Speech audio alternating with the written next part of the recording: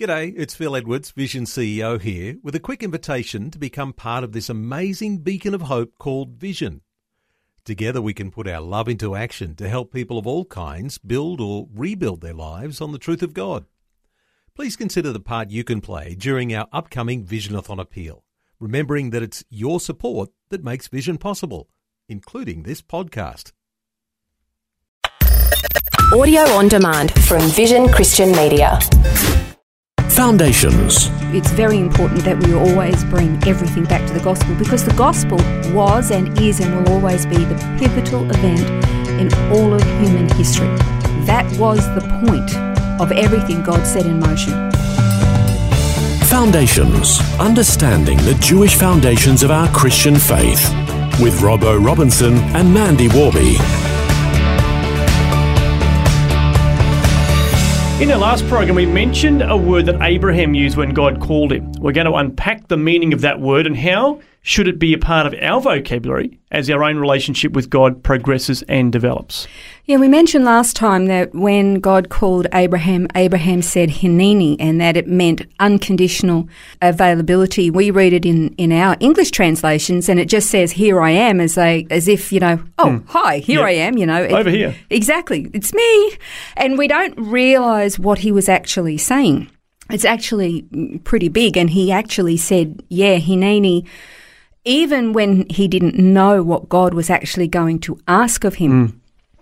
Then there was another instance that had happened as well, and this was when God called out to Moses from the burning bush, and Moses' reply was Hineni. And then we know what actually happened, except when God started to reveal what he wanted Moses to do, he kind of backtracked a bit and he said, actually, couldn't you find somebody else? What's the opposite of Hineni? Exactly. But eventually, God convinced Moses, and Moses went on to be known as the greatest prophet that the Jewish people have ever had. To this very day, that is what they believe. And so that was the response that Moses gave. And then there was another instance where you had a little boy by the name of Samuel. 3 times God called to him just when he was a little tyke in the temple, or the tabernacle at the time.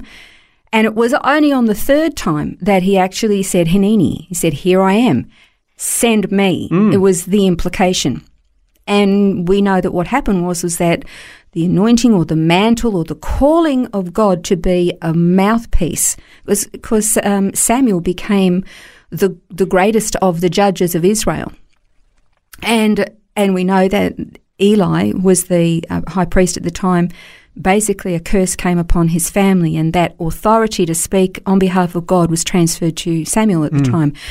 A big calling for just a young guy, really just a young kid.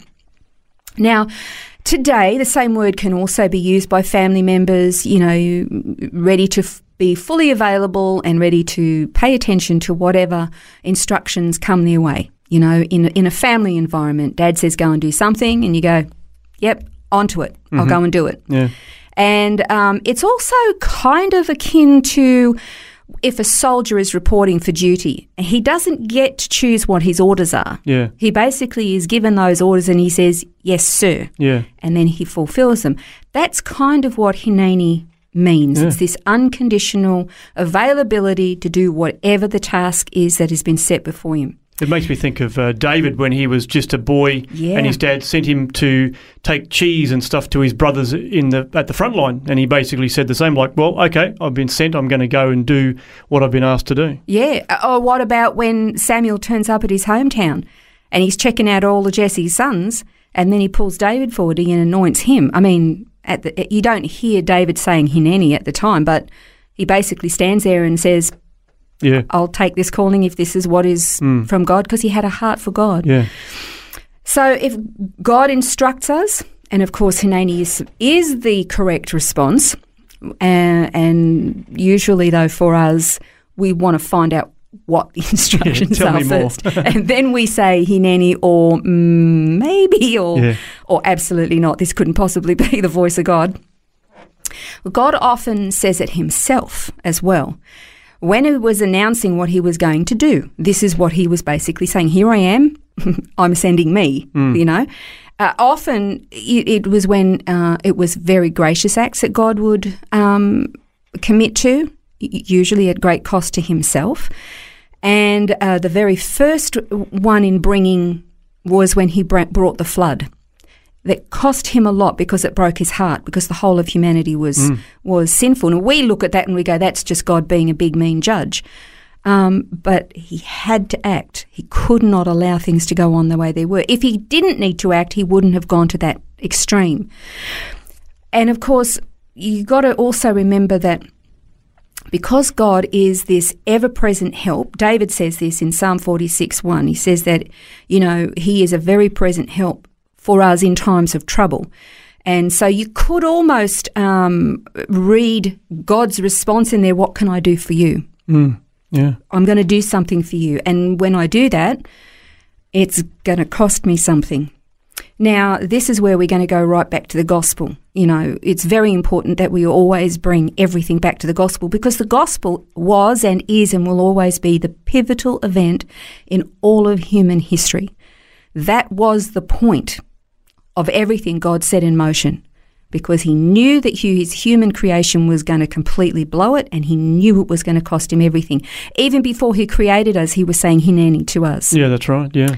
And so this God of all creation, if we're looking at this circumstance of, say, reversing, instead of God saying, I've got a job for you, and us saying hineni, you reverse that and you say, my human creation has a desperate, desperate, desperate need. And I, hineni, am ready and unconditionally available to meet this particular need. And I will meet it myself. So this God of all creation, the great I am, he becomes one of us. And we've said this before, and I want to repeat it as often as we possibly can, because it's the most important thing. He becomes one of us. He's not like us in that he doesn't sin, but he becomes one of us. And he actually became our rescuer. He became our mighty warrior. He is our intercessor. He is our refuge. He's our strength. Unconditionally available, and has met every single need. He continues to meet all of our needs. I would qualify that and say not necessarily our preferences and our wants, desires and dreams and aspirations, because if they're contrary to what God wants, then they're not coming our way.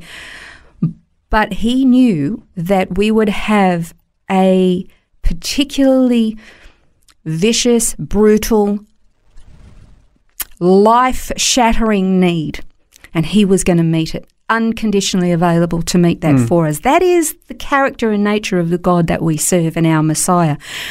A lot of people will say, look, I want more than anything to know what God's will and purpose is for me. I want to be able to say hineni, but I don't have anything specific. I'm not a pastor. I'm not a teacher. I'm not a radio presenter. I don't have a particular ministry that I can do. But, the Bible already lays out a whole lot of criteria of things that are God's will for us.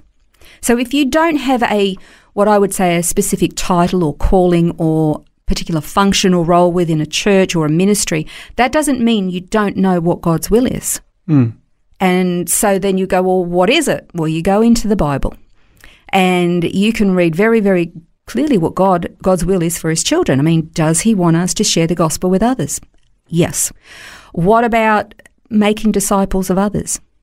Yeah, that's a task that we can all do. Absolutely. What about caring for children or for orphans and for widows, that sort of thing? God's heart beats for that, doesn't it? What about going and visiting people in the hospital who are sick? What about prison ministries? And I would qualify that and say with qualified, trained people who have ministries established, don't just go in off your own bat, but writing to prisoners. Yeah. There are so many things that are already laid out for us in Scripture that tell us these are God's will and plan for us. And in those things, the question has to be asked, would you put your hand up and say, hineni, here I am, unconditionally available. I'll go and do something like this if I don't already have other things that I'm called to do. And then maybe in that process, God would open a door and lead and direct you into something a little bit more specific that would be something special for you. But until then, it's not that we don't know God's will. very often it's that we're not actually focusing on what he's already given us as instruction in his word. And the question you have to sort of, at the end of all things, because remember, he's Adonai, he's our master. When our master calls or directs, what is our response going to be? It should be, and God willing, as our journey progresses, it will be, Hineni, Lord, send me. I'm unconditionally available. That is a great reminder. Now, in our next program, we're going to be looking at the role of Messiah and asking the question, was he a suffering servant or a victorious king? That's next time on Foundations. This has been Foundations, a look at the Jewish foundations of our Christian faith. For study notes, resources and more, see vision.org.au/foundations. Thanks for taking time to listen to this audio on demand from Vision Christian Media. To find out more about us, go to vision.org.au.